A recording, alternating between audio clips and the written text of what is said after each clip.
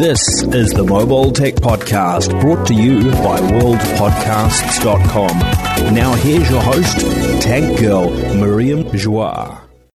For those of you who don't listen to the whole podcast till the end, if you want to see a video version of this podcast, consider joining the Patreon, patreon.com/TNKGRL. That's patreon.com/TNKGRL. There's other tiers there, but one of the tiers is you get the video version, more rough and tumble, less edited, and you get it before the audio version, before the public one. So yeah, it's exciting. And you get to see Jaime's beautiful face. I want to quickly touch on this weird C-band stuff because, oh my God, what kind of drama. You worked for the airline industry, so I want your perspective because this is my gut feeling. The FCC told the FAA years ago, this is happening at some point, be ready for it. And the FAA was like, la, la, la, la, la, la, la, we don't care. And then the airline industry in general. And then here we are, the carriers are like, okay, we're doing it, we're rolling it out. And now they're all freaking out. I am sort of confused because these are completely different spectrums. Like they're completely different frequencies, like by the thousands. I know, but that's the problem here is that some of the planes are using equipment that's not very good at, cutting off the edges of those frequencies, right? Well, they're close. If you look at if you zoom back enough, they're close, right?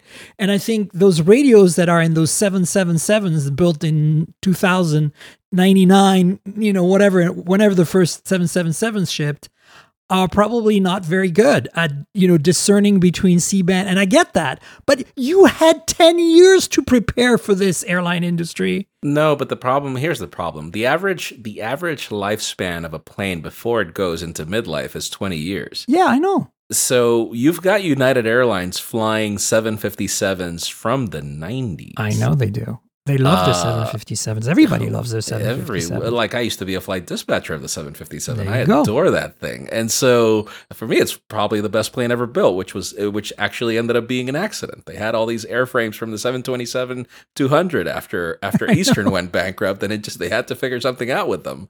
But it's one of those things where, yes, they had 10 years, but the problem with aviation is it's a very slow, very well thought out market. And I was not expecting this to be a problem just because of how different like the frequencies are. I'm trying to remember what like the So the radio altimeters, as far as I know, are butting right against C-band. So 3 gigahertz-ish.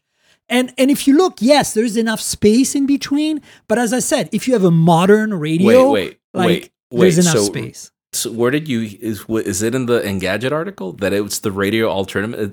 It's radio altimeter. Yeah, that's why they're freaking out. It's very critical, right? Well, of course, it's what controls your ground proximity warning system. Yeah, I know. So you know the difference between the altimeter and the radio altimeter. Yeah, right? I know. The altimeter is ground level, where the radio altimeter is the radio altimeter. So this actually tells you, yeah. So I get this is critical. Ground level height. Like I'm just saying, like if your radio altimeter receivers or transceivers are older, to replace them with ones that can tune these signals and reject the C-band better. This is not rocket science. We've been doing digital radio for a long time, 20, 30 years now. Like, that's why I'm saying the industry had time. I think what's happening is it's a cost thing. The airlines didn't want to spend the money upgrading the planes with those new radio altimeter that are better rejections of the C-band. No, the problem it's not that simple. The problem is, like, for example, if let's just say that they, like when they implemented TCAS, which is your your traffic control awareness system. So like that's literally what collide. Yeah, exactly. And so the one TCAS has to talk to the other plane. Even then, they've made TCAS a requirement only to either jet engines or planes that are heavier than 12,500 pounds in maximum takeoff weight. And so even then, the ruling doesn't apply to everyone. And so even if they make you, like if they force you to adopt a new one, because like we're going to implement RVSM, and so you need, which is like the fact that you can fly 1,000 feet in separation of the other. Like if you were going to implement RVSM, and so you need a different kind of TCAS, you have years to comply, because if you've got a fleet of 100 757s, it takes just do the math. It's expensive. Like, how does it benefit the airlines? And so I think that it wasn't just that the FAA was playing dumb. It's just that there is no benefit for these C-band. And like, first of all, who has to be who should have done a better job is what is it? The FTC in not licensing the FCC. In not licensing a spectrum that can collide. Can you imagine them licensing a spectrum that can collide with anything that has to do with television?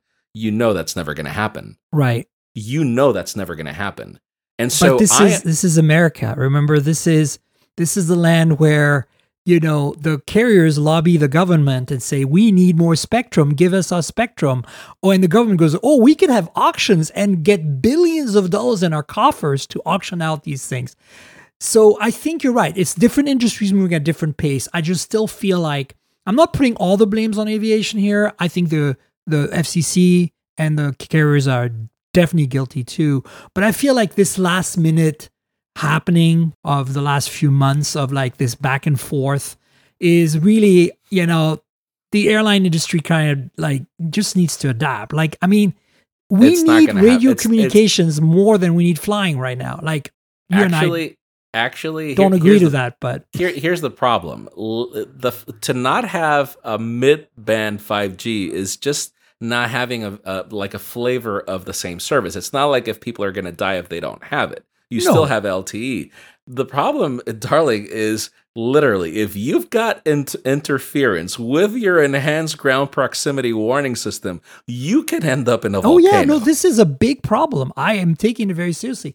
I just feel like they should have, by now, 10 years in, worked on together, the FCC, the FAA, to make this. It shouldn't be like this impasse all of a sudden at the last minute. No, but I think this is the reason why I'm confused. Because, when I started seeing the news, I actually didn't read much into it because I'm like, is this like, it makes no sense, because if you look at the frequencies that are used for radio communication, and for TCAS, and for your transponder, which you need that for your TCAS, and for a lot of these elements, they're sort of like, how do you call it? Like in Spanish, we call it blindado. Like they're sort of bulletproof. Like right. It's like there's even enough like cushion redundancy. Of spectrum, yeah, I know, redundancy around them for this not to be a problem. So when I started hearing about it, I'm like, this kind of makes no sense because these frequencies are so separate from each other. If anything, I would have thought that millimeter wave, which behaves more like AM, which is HF on airplanes, like you need an HF transmitter for you to be able to fly across the pond and stuff like that if you're doing extended over water operations. But I'm like, this kind of makes no sense. Like these frequencies are not even close to each other.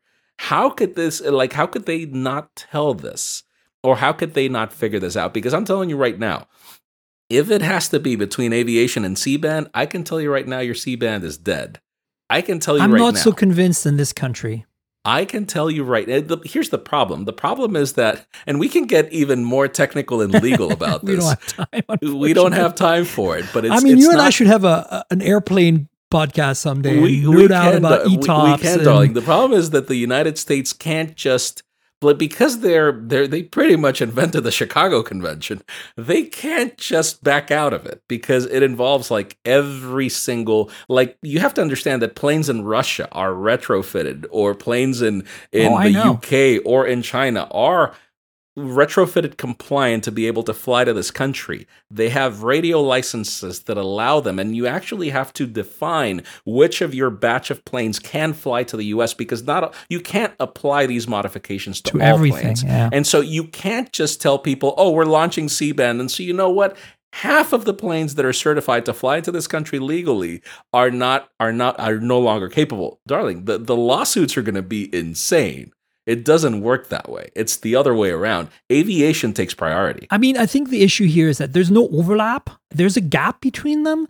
But the biggest problem is older transceivers are not as good at rejecting the C-band potential C-band interference. It's all very potential. There's been some testing done, and so far no problem. But, airline industry, as you know, safety first, obviously. And, they move slowly. And remember how long it took us before they let us use our phones in the planes, and we all knew this wasn't going to be a problem. Yeah, we all knew that it had nothing to do with it. It was completely different frequencies. Right. But the point is, it took them a really long time to get around, and I think that's what's happening right now. I think that there is a risk. It is higher than before, because this C-band is close-ish, but they're freaking out about it. They want more buffer. And obviously that's not going to happen because the FCC has allocated, as you said, the fact that they even allocate. Anyway, we could go on. But the point is that I think that's why I'm so kind of like, what is going, like, how can this happen? Listen, and that's the reason why when I saw the news, I'm like, I'm not even going to cover it on the daily because it kind of makes no sense. But you would have to have a very knowledgeable mind on the industry to understand why. I put it in there because I'm like, hey, Jaime and I can nerd about airplanes for 5 minutes. Oh, God. Yeah, I'm sure RJ from Race Point is like, oh, here he is. Let's talk planes. Well, he does listen to the show, so let's see what he says. This has been the Mobile Tech Podcast with Tank Girl, proudly presented by worldpodcasts.com. You can visit us online at mobiletechpodcast.com.